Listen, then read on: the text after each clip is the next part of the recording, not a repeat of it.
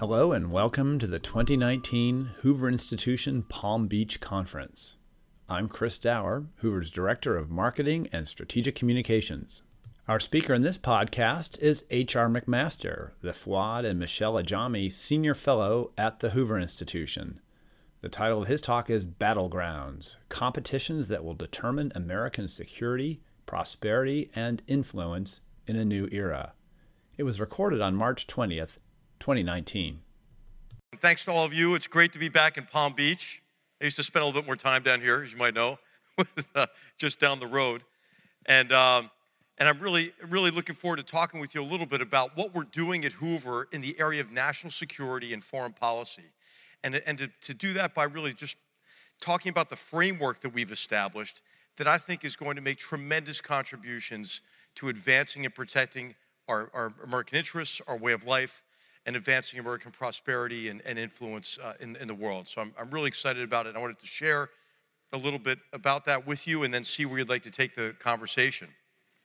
But the first time I came to Palm Beach was with the president, and I had been on that Friday before President's Day in 2017, been walking in my hometown of Philadelphia, Pennsylvania, when my phone rang with a 202 area code. I almost didn't answer it. I was on my way to give a briefing on what we were calling Russian New Generation Warfare. And this is Russia's this new form of warfare that is essentially a form of sustained political subversion against the United States and the West. And on the other end of the phone was the Deputy Chief of Staff of the White House, and she said, "Hey, can you come to Mar-a-Lago tomorrow?" And I said, "Sure, I think I can. I think I can do that. I'll check flights and everything else." It wound up being on that Sunday. And so I flew in, went right to a series of interviews at Mar-a-Lago, which ended with an interview with the president. And I think he offered me the job during the interview, but I wasn't quite sure. And I was the first one, though. So everybody around was like, "Hey, don't." And you may have noticed he's a little bit impulsive, He said, "Can you stick around? Can you stick around and wait until the evening?" And then I think they were going to cycle me back in after he interviewed Ambassador Bolton and General Caslin and General Kellogg. So I waited, and I hadn't eaten anything. I'd flown from Newport News, Virginia, and I was starving. And they had me holed up in kind of the military aides quarters there. And one of them had brought in a 5-pound bag of pistachios. I ate the entire thing. I ate the whole thing. I didn't even know whose they were, And of course, I talked to my wife and so forth, and so, but he wasn't available. The president went to a dinner, so I went back the next morning. Ran into Ambassador Bolton awkwardly in the men's room. I think they were trying to keep us all separate. We were all staying at different hotels. And then the president gave me the job and said, "Hey, start right away." I flew back with him and then went back to my house, packed a bag, and started in the White House the next day. And I was living in Tidewater, Virginia, so not a lot of time to prepare for the job. But I had been thinking about what had happened to American interests and America's place in the world since the end of the Cold War. And I believed strongly as I went into the job that the balance had really shifted against us, against the United States, but against the free and open societies of the world. And that balance had shifted against us for a number of reasons, but at a broad level of generality, it shifted against us because we were complacent, overconfident in the post-Cold War period. With the collapse of the Soviet Union, the overwhelming tactical victory over Saddam Hussein's army, the 6th largest army in the world in Desert Storm, a period of sustained economic growth in the 1990s, the first big tech boom in Silicon Valley. And so if you remember, a lot of the experts at the time were talking about a unipolar world.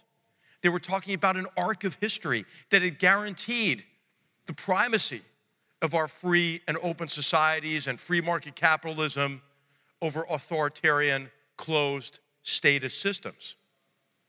And then, of course, that over-optimism, I think, led to some of the difficulties we had after the turn of the century. We had underestimated the ability of enemies to fight us asymmetrically, right? I mean, my friend Comrade Crane says there are two ways to fight the United States: asymmetrically and stupid, right? So now you hope that your enemy picks stupid, but they're unlikely to do so. And this is how we get the mass murder attacks of September 11th, 2001, an asymmetric attack against our nation.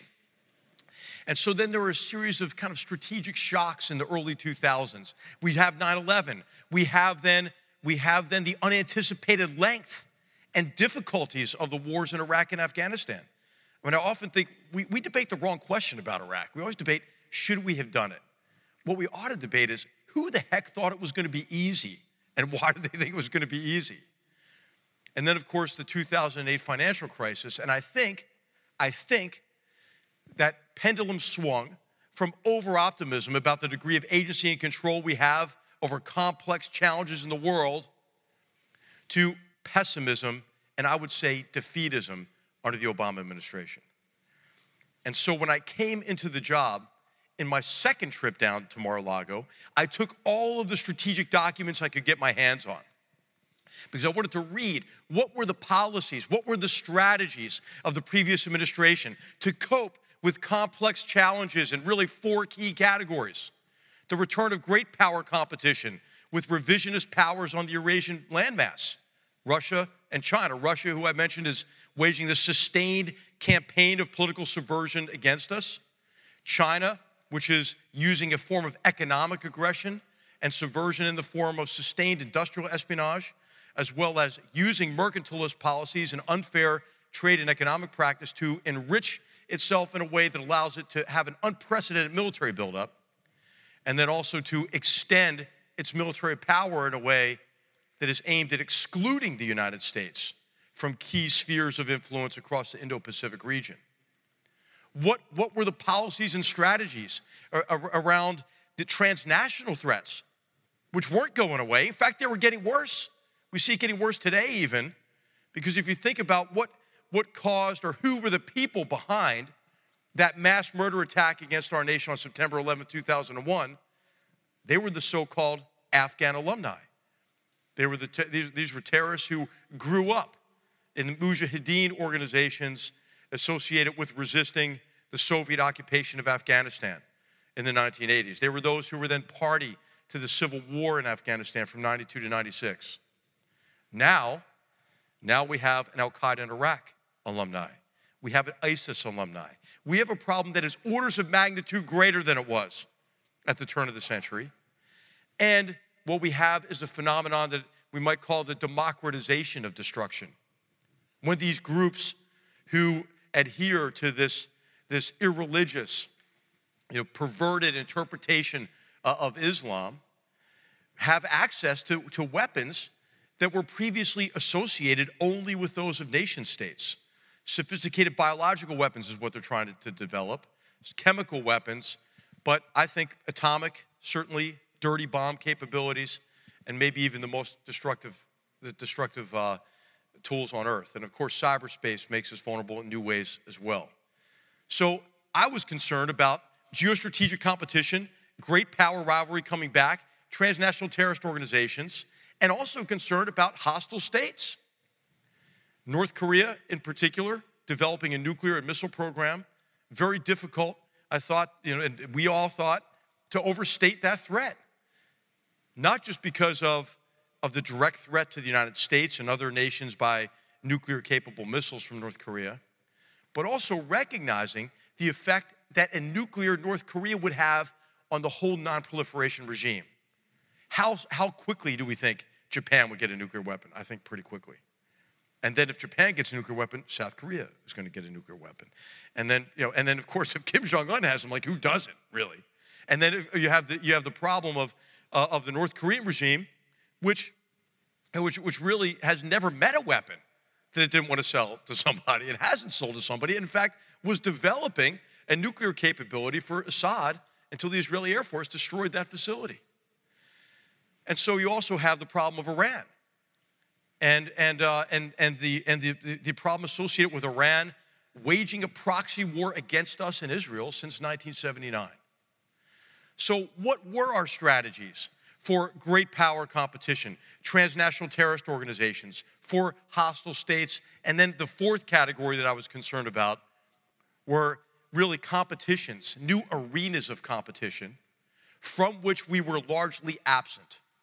These are forms of economic aggression, but these are also what Herb Lind talked to you about, which are really sustained campaigns of cyber-enabled information warfare. And he's one of the clearest thinker about this that I know. So I'm sure you got a lot out of his presentation this morning. So new arenas of competition, and then disruptive technologies. Disruptive technologies that have a very big implication for national security and national defense. So I brought all of this work down, and I was astonished that we didn't really have any clearly described policies, that we didn't have any really sound strategies, that we hadn't even framed these problems in a way. We hadn't framed these problems in a way that sought to understand what the nature of the problem or the challenge is, and then to view it through the lens of our vital interests and craft goals and objectives and think about how to combine the tremendous potential we have, the elements of our national power, the efforts of like-minded countries, to shift that balance back in our favor, to improve our security and our prosperity and extend our influence. And so we endeavored for the year that I was there, 13 months I was there, was to restore our strategic competence as a nation, to think clearly and in a new way about these problems, to challenge these implicit, really, assumptions that had underpinned our policies. Remember, great power competition, that was a thing of the past. Remember when Russia invaded Ukraine, what did Secretary Kerry say? That was so 19th century. Well, actually, it's the 21st century, Mr. Secretary, and it happened. And Russia actually, since 2007, is becoming more and more aggressive with denial of service attacks against Estonia, the invasion of Georgia in 2008. I could just go on and on. And we were asleep to that. We weren't competing effectively with Russia. And of course, China, the assumption that underpinned our approach toward China had been China, having been welcomed into international trade and business protocols, and welcomed to the international order, a member of the WTO, China would liberalize its economic policies. It would move from a statist economy toward a free market economy, and then, as it gained wealth, it would liberalize its form of governance. How's that working out? All right? I mean, the opposite is what is happening. Our approach to transnational terrorist organizations had not been based on the need to consolidate military gains against those terrorist organizations to get the sustainable political outcomes that address the drivers of those conflicts. What we have today across the greater Middle East with this humanitarian and political catastrophe is essentially a sectarian civil war that is being fomented by these Takfirist or Salafi jihadist, these Islamist organizations associated with Salafism. And then you also have the Iranians who are using proxy forces, and they're interacting and creating this cycle of sectarian violence. What were we doing politically? Well, we decided from the very beginning, both in Afghanistan and Iraq, we weren't going to stay there that long. But what that did is it guaranteed that we would have to stay there longer. We hadn't thought through what it took to consolidate gains. And then it reached an absurd level under the Obama administration when in Afghanistan, there's the announcement of a reinforced security effort to reverse the deterioration of that situation there and get to that sustainable outcome. But at the same time, the administration announces, oh, hey, we're leaving, and we want to negotiate at the same. How does that work? It doesn't work. And then in Iraq, when Vice President Biden calls President Obama and says, thank you for allowing me to end this goddamn war. Think about the assumption that underpinned that phone call. Wars end when you leave. Well, guess what? They don't, right? And we saw, obviously, this horrible catastrophe of the rise of ISIS back in Iraq, and we could talk more about that if you'd like. And then on hostile states, think about the assumptions that underpin those strategies and policies, right? That North Korea would ultimately be okay if we just have strategic patience, really strategic patience. And then under Iran, the Iran strategy was the Iran nuclear deal. Again, the assumption was that Iran, if we welcome them into the international order They'll liberalize. They'll be like the Grinch. Their hearts will grow 2 sizes bigger. I mean, and what this did is it enriched the Iranian regime and allowed the Iranian regime to apply more and more resources to their sustained campaign, the sustained proxy war against us and against Israel. And so I felt there's a lot of work to do here. I didn't talk about disruptive threats and that sort of thing, but I just wanted to share with you, what we would like to do about this at Hoover, and then I'm happy to see where you'd like to take the discussion on any of these issues, an assessment of what we were able to achieve in the first year of the Trump administration. Most of that is contained at a level of generality, at an unclassed level, in the highly readable, page-turner National Security Strategy, published in December of 2017, which I highly recommend. But I'm excited to be at Hoover to have the opportunity to contribute to restoring our strategic competence and to continue to work to try to shift that balance back in favor not just of the United States, but in the free and open societies of the world. Because I do believe that we're under duress. We're under duress in a way that is reminiscent of what drove Herbert Hoover to found the Hoover Institution in 1919. This is the 100th year anniversary. And if you think about what the world had just gone through in World War I, it had gone through a catastrophe, a cataclysmic event of a world war that everybody, if any of those leaders who were engaged in that war had known what the cost would be of that war at the outset, none of them would have done it. This is what my colleague Neil Ferguson writes about in his book, The Pity of War. But it was a war in which 20 million people were killed, 9.7 military, 10 million civilians, 21 million people were wounded. And what Herbert Hoover wanted to do was to build an institution that could study war and warfare, that could study great power politics and do so in a way to fulfill the mission of the Hoover Institution. And that mission, I think, could have been written today. And what he emphasized was protecting the Constitution of the United States and this miracle, this great gift of American form of government, based mainly on representative government, and on preserving our social and economic system that is based on private enterprise. He said that the Hoover Institution would constantly and dynamically point the road to peace, to personal freedom, and to the safeguards of the American system. I would say all of what Herbert Hoover held dear in his mission statement is at a greater risk than maybe any time in our history.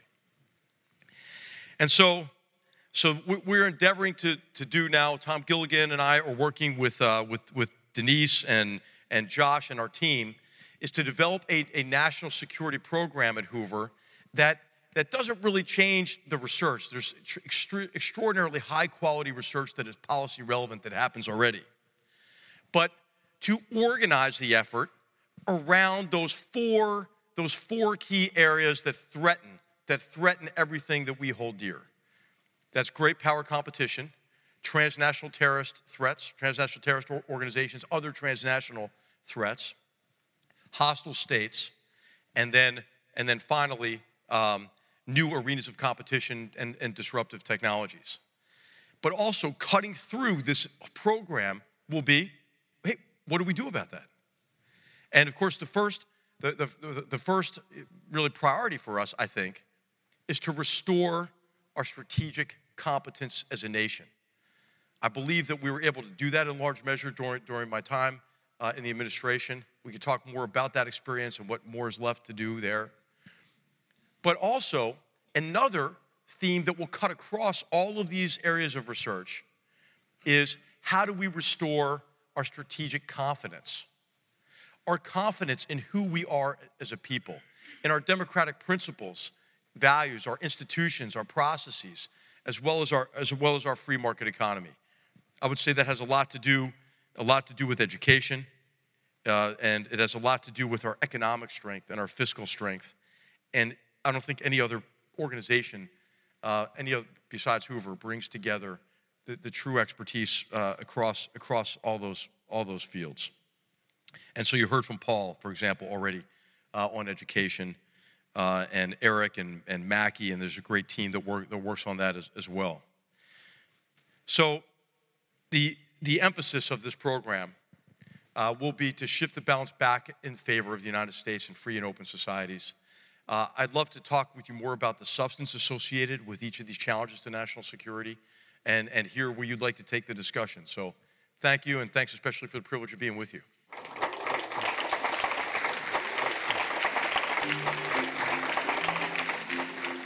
For more podcasts from the Hoover Institution, please visit hoover.org or Hoover's channels on all major podcast platforms, including Apple, Google, Podbean, Stitcher, SoundCloud, and Spotify. I'm Chris Dower for the Hoover Institution. Thanks for listening.